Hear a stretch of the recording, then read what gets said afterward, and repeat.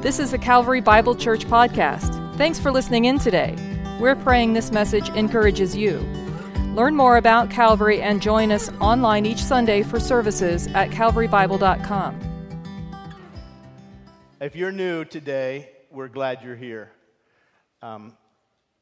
We actually think church should be joy. Joy in worship, joy in seeing God work in the lives of people so that their lives are changed. They testify. The Bible says over and over again, shout to the Lord with joy. Amen. And man, when we taste a little bit of this, is it not rich and great? It's beautiful. And I don't know where you are in your spiritual journey, because I met a number of you who are here for the first or second or third time. Glad you're here. Our prayer when you come into this place is that you would know there is a God. He does love you. He does call you to follow His Son, Jesus Christ. And that is the pathway to the greatest life you could ever have in this world. So wherever you are in your journey, some of you have known the Lord for a long time. I hope that these experiences where we see God working in the lives of other people just awaken our own faith, as old as it is, to say yes to Jesus whenever He says something to us. Because saying yes to Jesus is not something you do when you walk down the aisle as, at one point, and then your life is yours to live the way you want to. That's not the way a disciple lives. A disciple follows Jesus for life. And so, man, it's rich to be in church with you today. And to be honest with you, if you're brand new, I want to give you a Bible that's in the seat where you are. You can have that if you need one. How many of you do have your Bible with you? Would you just give me a sign? Okay, that helps me a little bit. We study the Bible here because nobody on this staff team has much to say outside of what God has said. So we just try to open the Bible and say, what does God say? Can we get a glimpse at what God says? Some of the Bible is very easily apprehended. Other parts of it take really rigorous study. You happen to hit one of those weeks today. Are you excited about Melchizedek? I'll be honest with you. I've struggled this week on how nerdy to be about Melchizedek, because it's complicated, it's complex, it's deep, it's profound. But if you will look at it in its depth, mining the complexities of Melchizedek does several things. Number one, it establishes the unity of the Scriptures. That this is God's Word, and it is the revelation of God that unfolds to us. And it's a unified revelation, and it doesn't contradict itself. It builds on itself. And the second thing that mining the complexities of Melchizedek does is it points to the superiority, again, of Jesus Christ as a priest beyond the Levitical priesthood of the Old Testament. In the book of Hebrews, the author is writing to a group of Jewish believers and close to believers, encouraging them to leave Judaism's rigid adherence to all of the Old Testament law and to embrace the one who fulfilled the law and satisfied all the sacrificial system. This chapter, chapter 7, is a further illumination of the insufficiency of the Levitical system as a priesthood to point to the great high priest, Jesus Christ. Now, there's a couple things working against us as we open up the Bible to Hebrews chapter 7, if you want to turn there. Hebrews chapter 7. Number one is, in our culture today in 2021, there is very little appreciation in our life for some of the dominant themes in the Bible. Some of the themes in the Bible point to sacrifice, blood sacrifice. And if you follow blood sacrifice of lambs and goats and bulls that are slain, and you talk to most people today, so that, when's the last you made a sacrifice? Sacrifice is not in our language that much, especially in the Bible sense, Levitical sense of the word.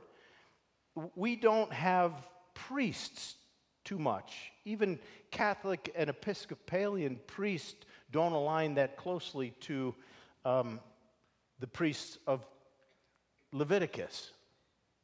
Other themes, a temple, a holy of holies, a veil, a king. We don't have kings in America. Even in England, it is a constitutional monarch. And the queen, love her, respect her, doesn't have authority in the same way. Let me just put it this way. Jesus is not a constitutional monarch.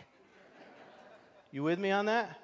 So some of the themes in the Bible, when we get to them, they don't align very well with our culture, so that's hard to work against.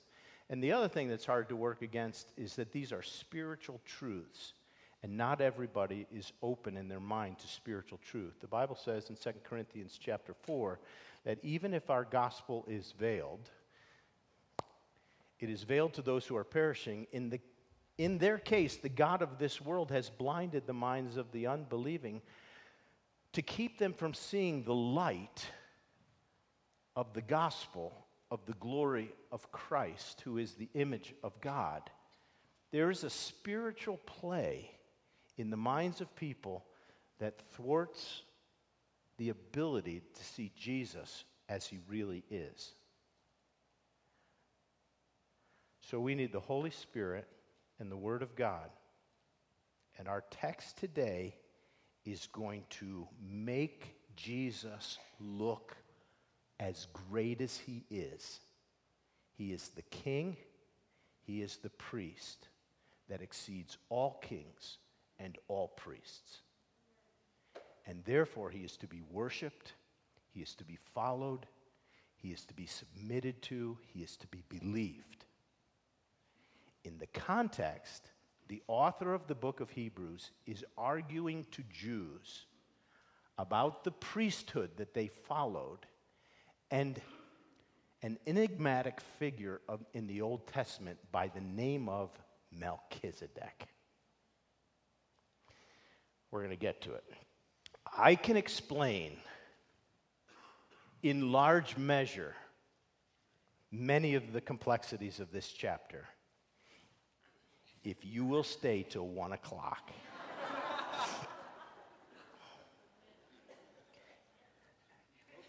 Hearing no amens, I'm going to tell you that I'm going to do my best to present to you the important things that you will need to follow up.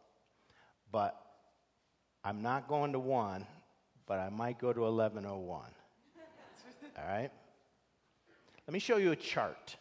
If you're writing in your Bible or in notes, I would encourage you to take this chart down. This is let me go to one more verse. Because chapter 7, verse 25, what's the first word? Consequently. So that's verse 25 of chapter 7. Consequently. So everybody pay attention. The summary statement of chapter 7 is verse 25. 1 through 24 are his argument. Consequently, and we're going to get to that verse later. I just wanted you to see, you got to get through 1 through 24 to get to the punchline. All right? Now let me show you a chart. Here's a chart of your Bible, a rudimentary chart that is a timeline that will help you understand how Melchizedek shows up in your Bible. And you might want to just write this down, especially if you're a new Christian, find your way around the Bible, that this shows the chronology of people in the Bible who are important, who show up in the book of Hebrews. And it might just help you get the whole sweep of the Bible story. And when I said that the scriptures are unified, I mean that God is revealing himself from the beginning. So you'd go to 2000. This is rudimentary approximation in the zone of 2000 BC. Abraham was called by God in Genesis chapter 11. And God made a promise to Abraham that I will bless the whole world through you. About 500 years later, Moses comes on the scene in 1500 BC, and Moses is the next major character he's referred to in the book of Hebrews. About 500 years after Moses, Israel's King David is on the scene. King David was the second king of Israel, and he showed up there. And about 1,000 years after David, Jesus came into the world, and he was the Son of God incarnate, and he lived on the earth. And then about 65 years after Jesus was there, the book of Hebrews was written. And about, 1950 years after that, here we are in Boulder, Colorado, in this room, you. You get the flow? All right, next click shows the scriptures that align in some of these. Abraham, his life is recorded, and the story of Genesis 14 is the reference in the Old Testament that records this unique episode of a man by the name of Melchizedek. Moses is responsible for the first 5 books of your Old Testament, and particularly Moses gave the law and all of the prescriptions about the Levitical priesthood. In about 1000 BC, David wrote Psalm 110. Psalm 110 is the most quoted psalm in the New Testament by all the New Testament writers. So we should pay attention to that. It is also the second reference to this figure, Melchizedek. So Genesis 14, Psalm 110. Jesus went to the cross. Hebrews, today we're in Hebrews chapter 7, and this is the whole explanation of Melchizedek. And then you just write down those verses. Those are my suggestions for you for meditation in light of today. When today's over, I hope you'll take those 2 verses and reflect on them. Okay? This is my introduction. Are there any questions? When do we get started? Yeah, we're started. We're rolling. All right, so this will help you have a quick glimpse. Now, because this character, Melchizedek, is mentioned only 3 times in the Bible, Genesis 14, Psalm 110, Hebrews chapter 7, we should look at Psalm 110 first. So that's where I want you to turn. Psalm 110. And in Psalm 110, the psalm begins this way. You know where it's written now in relation to Hebrews, 1,000 years early. Psalm 110. Let's read it out loud together. The Lord says to my Lord, sit at my right hand until I make your enemies your footstool. Now in your Bibles, you're looking at it, there's a little word above verse 1, and it gives an attribution to who is the author. What does it say? A Psalm of David, King David. And David begins this psalm this way. The Lord, Yahweh, David speaking, the Lord says to my Lord, sit at my right hand until I make your enemies your footstool. David says, Yahweh, God, says to my Lord, sit at my right hand until I make your enemies your footstool. The author's David. This is Yahweh, the Lord God. So the question has been, who is this? Who is David's Lord? It's not David. It's not David speaking of himself. He's speaking of another in this text. And who he is speaking of is really important to understand because of the second statement the Lord is going to make in a moment in verse 4 to that person. So when Yahweh says to David's Lord, sit at my right hand, God saying to some entity, David's Lord, sit at my right hand until I make your enemies your footstool. We got to understand what that is, because the right hand of God is a place of incredible honor. Who can be at the right hand of God, which indicates equality and honor and majesty, that someone could sit at the right hand of God himself? Who can be there? What's the answer? The Messiah Christ, who was prophesied that he would come. So this is a messianic psalm of the Messiah who would come, sit at the right hand of the Lord. The words that follow in verse 2 and 3, which won't be on the screen, simply says, the Lord sends forth from Zion your mighty scepter, rule in the midst of your enemies. Again, speaking to David's Lord, your people will offer them freely in that day, in the day of your power. There's battle language that Yahweh says to David's Lord, you're going to rule in power in that day. I just want you to know that the right hand of God is really important in the Bible. It's important because this theme from Psalm 110 of being at the right hand of God is taken up. In fact, in Mark chapter 12, just write this down, it says, Jesus taught in the temple, and he said, how can the scribes say that the Christ is the son of David? David himself in the Holy Scriptures declared, the Lord said to my Lord, sit at my right hand until I put your enemies under your feet. David calls him Lord. So how is he David's son? The Messiah was to be in the line of David. He was to be David's son from human lineage, from Joseph. He was to be the son of David. Messiah would be. But if you only think of the Messiah as being the son of David, you're not thinking about the Messiah correctly or completely. Whose else's son is he, more importantly? Is the Son of God, so that God could say to his son, sit at my right hand, the place of honor. This idea of the right hand of God is taken up again and again in the Bible and referred to many times.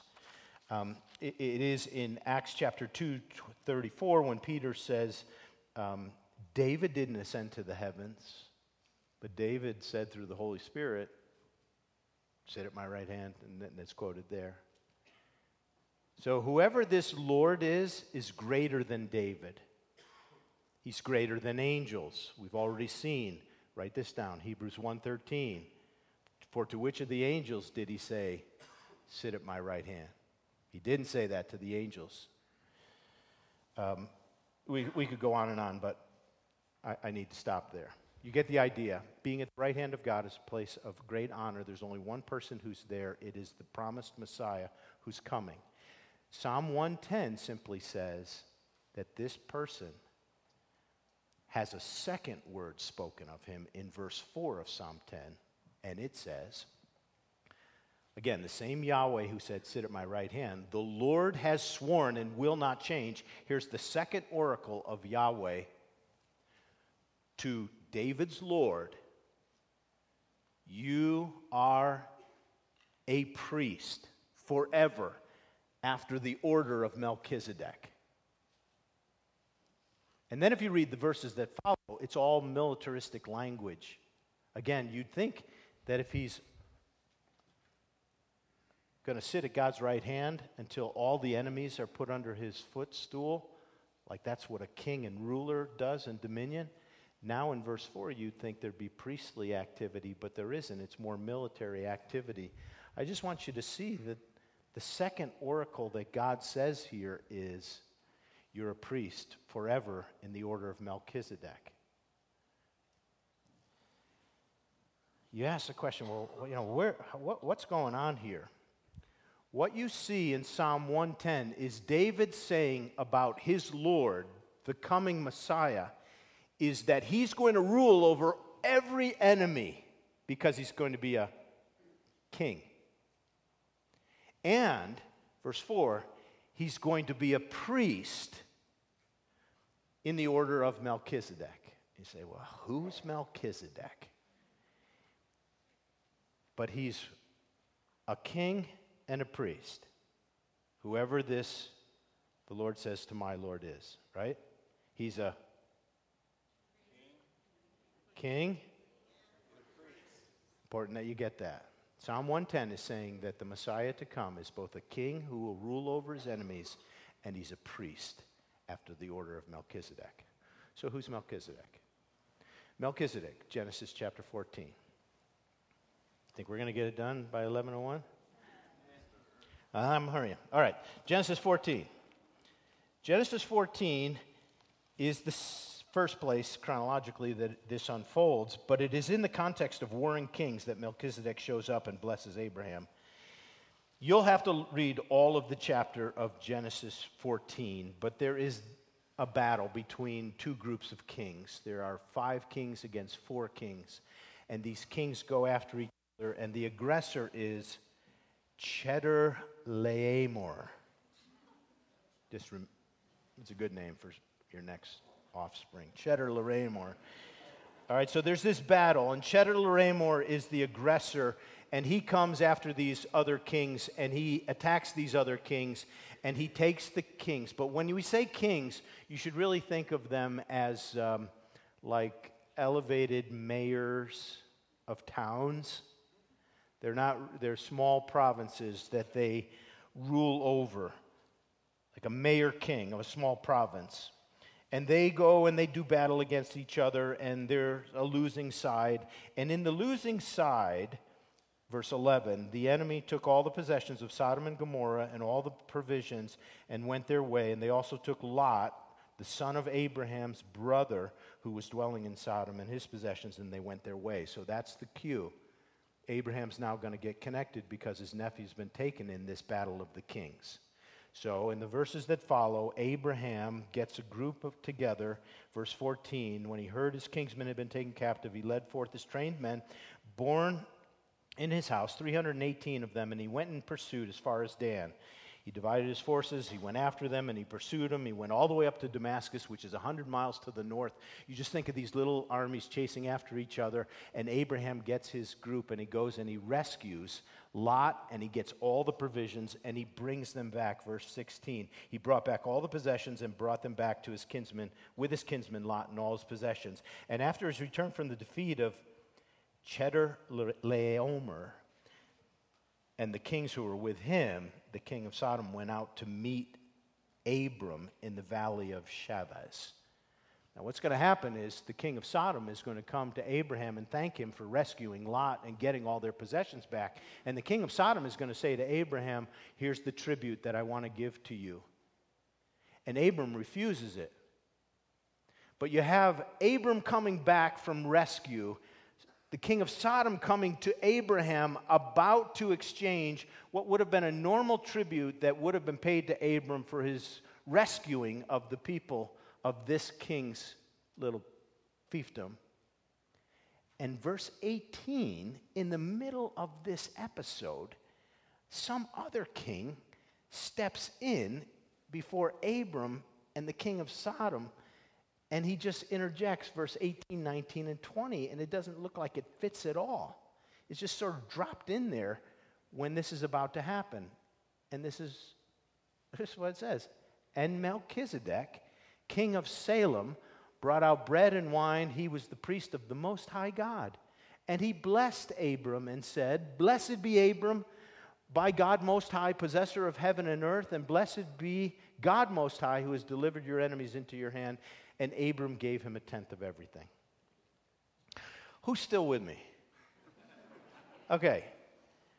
So I just want you to know that, like, in the midst of this battle in the Old Testament, these 3 verses just interject something like you say, what is this here for? He wasn't even in the battle, but he slides over into the valley as Abram's about to meet the king of Sodom and transact their payment for what happened. And Melchizedek says to Abraham, "You're blessed. Here's bread and wine just for provision, and blessed be you." The priest, Melchizedek, gives a blessing to Abraham. Now, honestly, you look here, and what is not spoken is what is going to be described here. His name is Melchizedek, and the real meaning in Hebrew for that is king of righteousness, which we're going to see in a moment. He rules over what city, Melchizedek? Salem. Salam. Shalom. Get it? So he rules over Shalom, a city by the name of Shalom that may have eventually become known as Jerusalem before that. We don't know for sure. But he's the king of Shalom. And he's a priest to the Most High God. He's both a king and a... It's key. All right, there's too much that we could get out, but I'm really close here, so I just want you to see a couple things. Abraham gives him a tithe of what he has. So what does Abraham think of Melchizedek? Who's greater? Melchizedek. That's the point. He didn't do anything for Salem in that fiefdom. But when Abram sees Melchizedek, this priest of the Most High God, Abram gives him a tithe. Because Abram recognizes Melchizedek is a priest and worthy of that. So Abram, Father Abraham, gives him this tithe, recognizing him as a superior. And, as I said, Melchizedek is a priest and a king. Now, there's two explanations of Melchizedek in the history of the church. One is that he is a pre-incarnate appearance of Jesus. I don't think that's the case. Many do. We'll work that out. I think it was a real person. And what is said of that person we're going to look at in chapter 7. My sermon begins now. Let's go to Hebrews chapter 7. I'm just kidding. I won't do that to you. Just kidding. But please turn to Romans 7, Hebrews 7. And all that is necessary to get to why chapter 7 in Hebrews is difficult. But with that in the background, now you might read and understand that, again, the writer of Hebrews is trying to explain the order of Melchizedek, twice stated, once in 5, once in 6, now explained in 7. For this Melchizedek, king of Salem, priest of the Most High God, met Abraham returning from the slaughter of the kings and blessed him. And to him, Abraham apportioned a tenth of part of everything. Is that what happened? Yeah. So what's the writer of Hebrews doing? He's exegeting the Genesis 14 text. He's just saying that's what happened. And then he is first, by translation of his name, king of... That's what Melchizedek means. And then he is also king of Salem, Shalom. He's king of peace, which is king of peace. The writer of Hebrews is just explaining that's what Genesis 14 means. That's what happened there. Now, this has thrown people off. Verse 3 says, "For he is without father or mother or genealogy, having neither beginning of days nor end of life, but resembles the Son of God."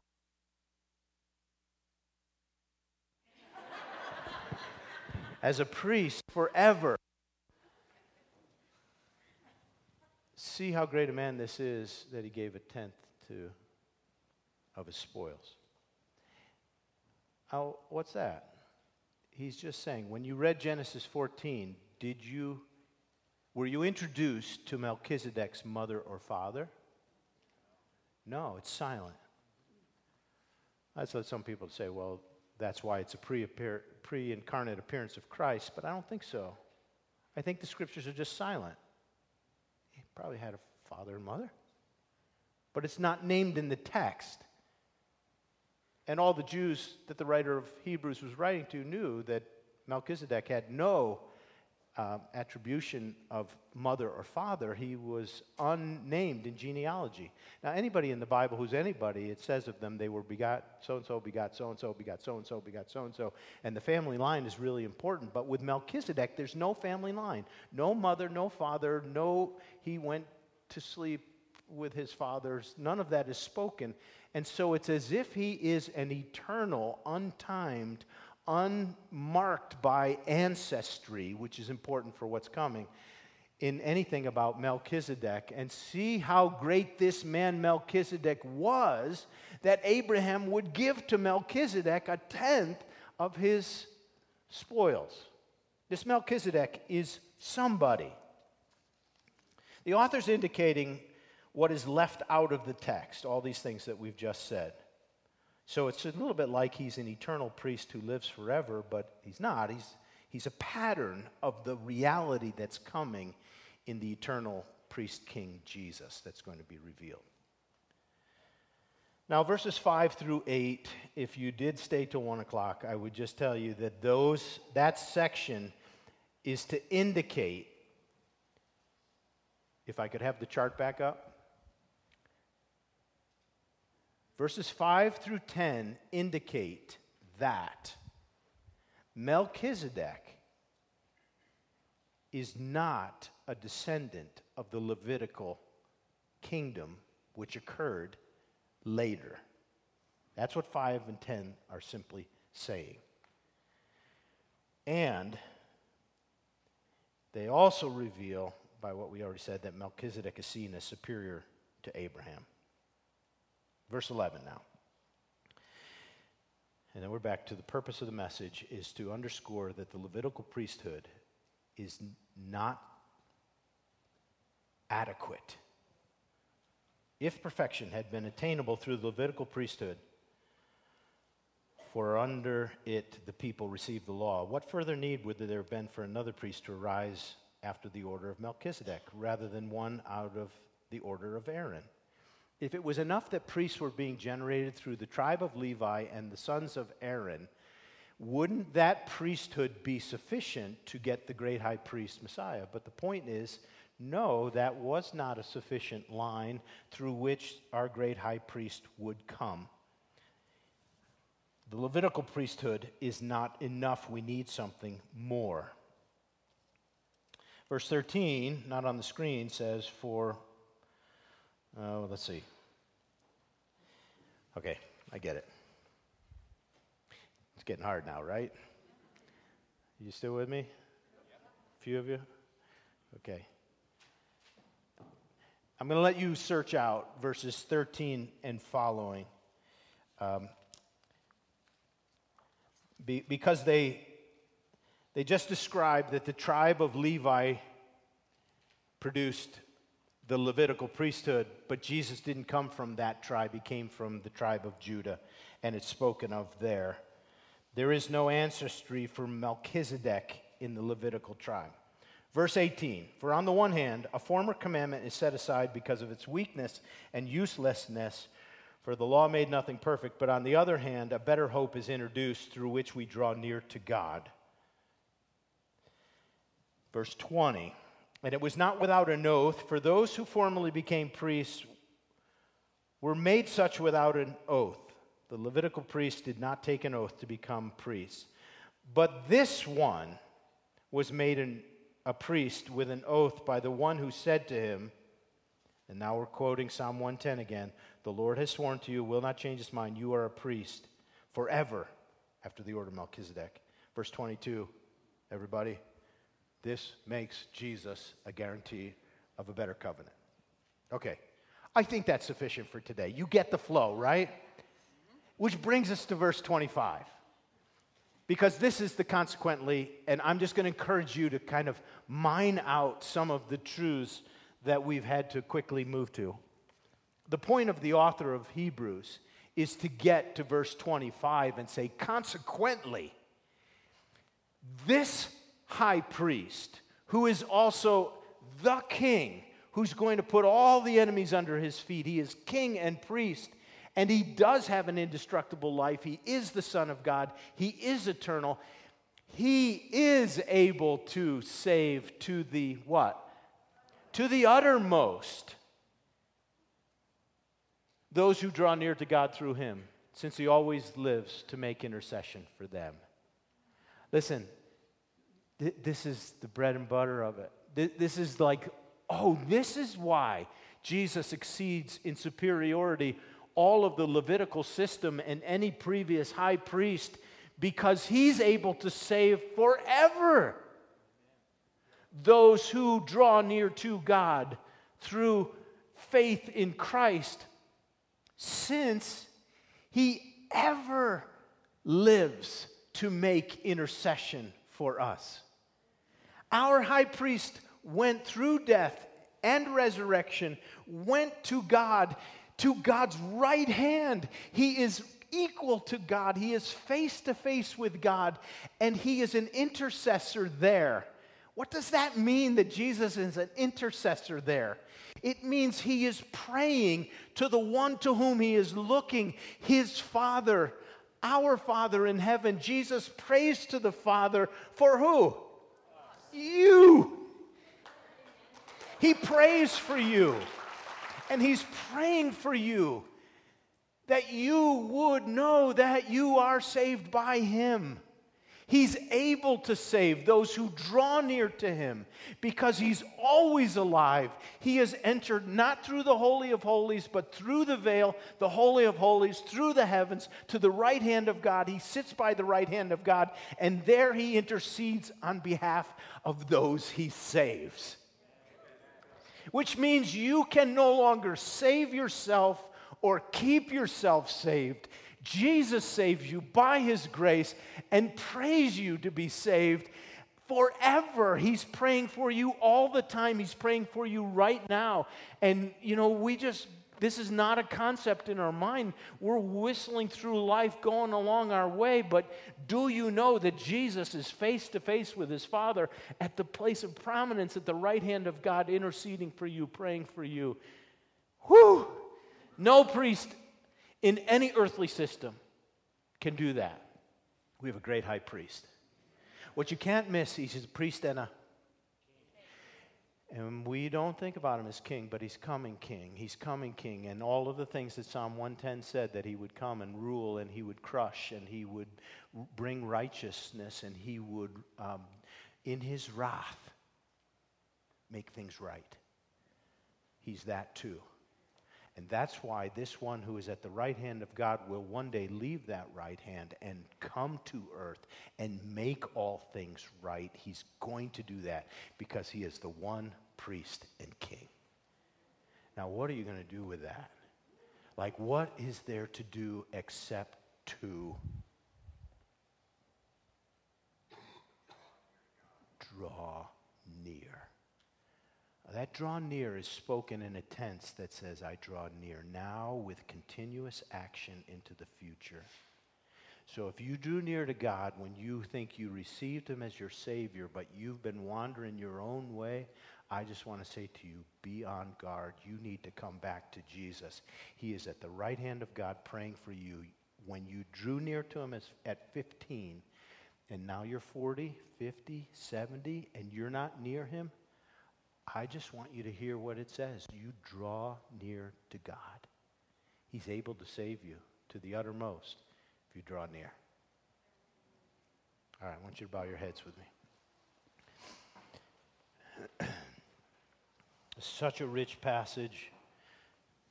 I appreciate your patience as we work through it. I just hope you take away the consequently of it. What is the consequence of this to you? There is a king, unlike any other king that has come before him. There is a king who's a priest. And he wants to rule in your life, and he wants to save you from your sins. He wants to be the one that you draw near to. What does that mean, to draw near?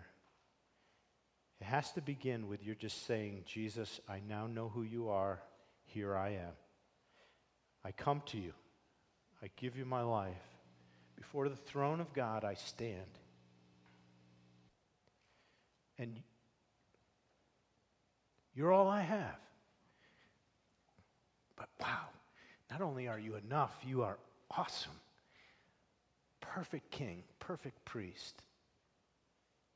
And I'm yours by faith in Jesus. I just urge you right now where you are to draw near to Jesus. Open up your heart to him. Call on his name. If you've been away from him, stop.